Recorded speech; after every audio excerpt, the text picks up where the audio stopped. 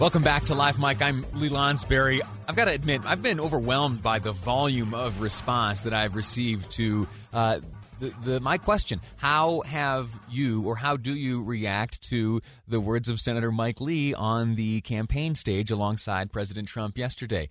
The one line that is catching people is that Senator Lee compares President Trump to Captain Moroni in his efforts for liberty and freedom. I will admit the overwhelming majority of both calls and texts that have come in have not been too pleased with the comparison. Words like humiliating and embarrassing have been used, but there are those who are not too bowled over offended by this. A text message comes in just a moment ago. It says about Mike Lee's comment: "Roll your eyes for a minute. Don't be offended. Don't make it an issue." And another texter, more direct, says, "We are all too quick to be offended when someone says something that they believe. If that is how Mike Lee feels about our president, then power to him.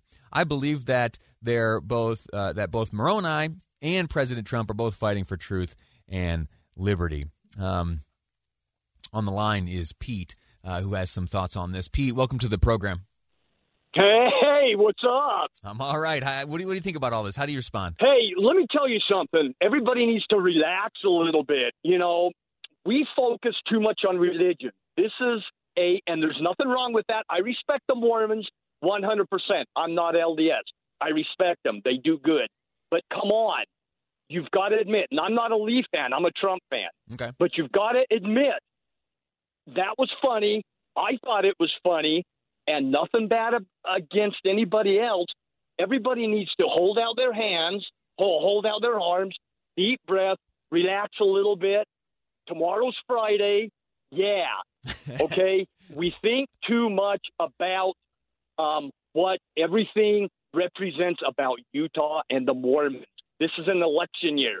We've gone through enough crap this year where a little bit of sense of humor is good for the soul, no matter who you are. There you go, Pete. Thanks so much for the call. I think you make a good point there when it comes to let's just hold our arms out, take a deep breath. It is Friday. We've got some fun ahead of us once the weekend hits, and move on from there. One interesting thought that hasn't really come up except for in one text message there, and it is, what if Senator Lee, and I have no reason to believe he doesn't feel this way, what if Senator Lee truly believes the comparison he was making?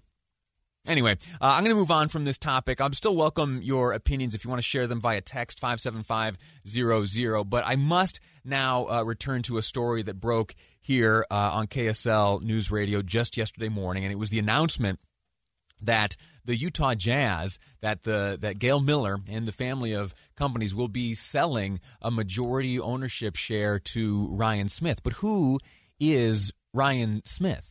Who is Ryan Smith? The new Jazz owner has been, he's just been knocking him down both on and off the court since long before Wednesday's announcement of his acquisition. He's a billionaire, mind you, a billionaire, all right?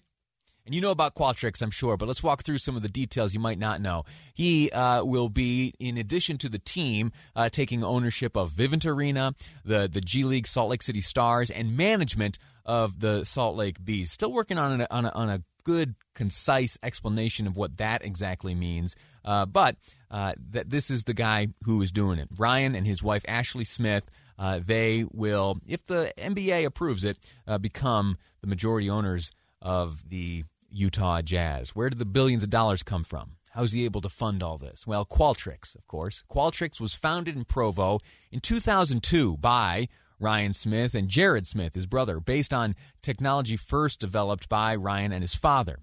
Now, Ryan Smith was interviewed not long ago by a YouTuber named Breck Bolton, and we got to know how Ryan Smith kind of rose to this level of wealth and the type of work that he did to grow a company, to the size and scale and value of Qualtrics. Let's go all the way back to the beginning. Here's a bit of where Ryan Smith was born, grew up, and worked.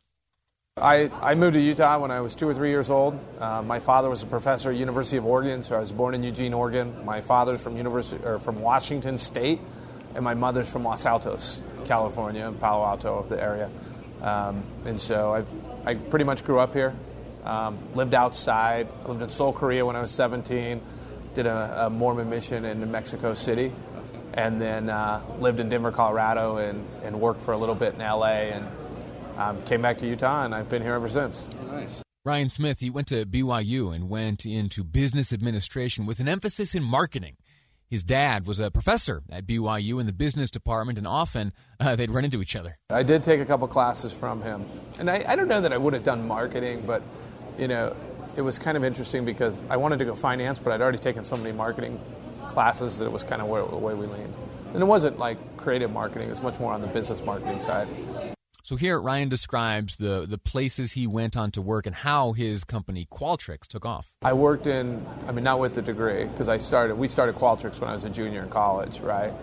But I did do a couple internships, one in LA and one in Denver, Colorado, one with Ford Motor Company and Hewlett-Packard, and this was in 2002, right after the dot-com bust, so those were the safe places to go work. And then we started seeing a little bit of success with Qualtrics, and I was like, let's do this full time. And that was pretty hard for my dad, who was, pretty hell-bent on this is what the academic life looks like. And I actually dropped out of college to do it, and that's kind of been the road that we followed. Man, oh man, and that road that they followed led them to billions of dollars and ultimately living out a dream of owning the Utah Jazz, a team which he has held close to his heart forever. In other interviews here that, he once had a dream of playing for the Utah Jazz. That didn't work out, and now he will, again, pending the sign-off of the NBA, will become the new owner of the Utah Jazz. I've run out of time now, but there is more, and I'll post this on Facebook, a conversation between Ryan Smith and Adam Silver, commissioner of the NBA. There is some back and forth about, first off, how the NBA is responding to COVID and how the fan experience will look in the future. And I think it's important to understand, especially as a Jazz fan, what Ryan Smith views as the importance of the fan experience. So I'll ask Gustavo to get that interview posted up on Facebook. You can go listen to it in its entirety there. We're going to take a break right now, and when we return, we're going to shift gears pretty dramatically. We're going to be speaking with KSL News Radio's Lindsay Ahrens from the elections desk. There is some back and forth right now between the candidates for Utah's 4th Congressional District, Burgess Owens and Ben McAdams. They're at each other's throats. What's going on? We'll find out next on Live Mike. I'm Lee Lonsberry, and this is KSL News Radio.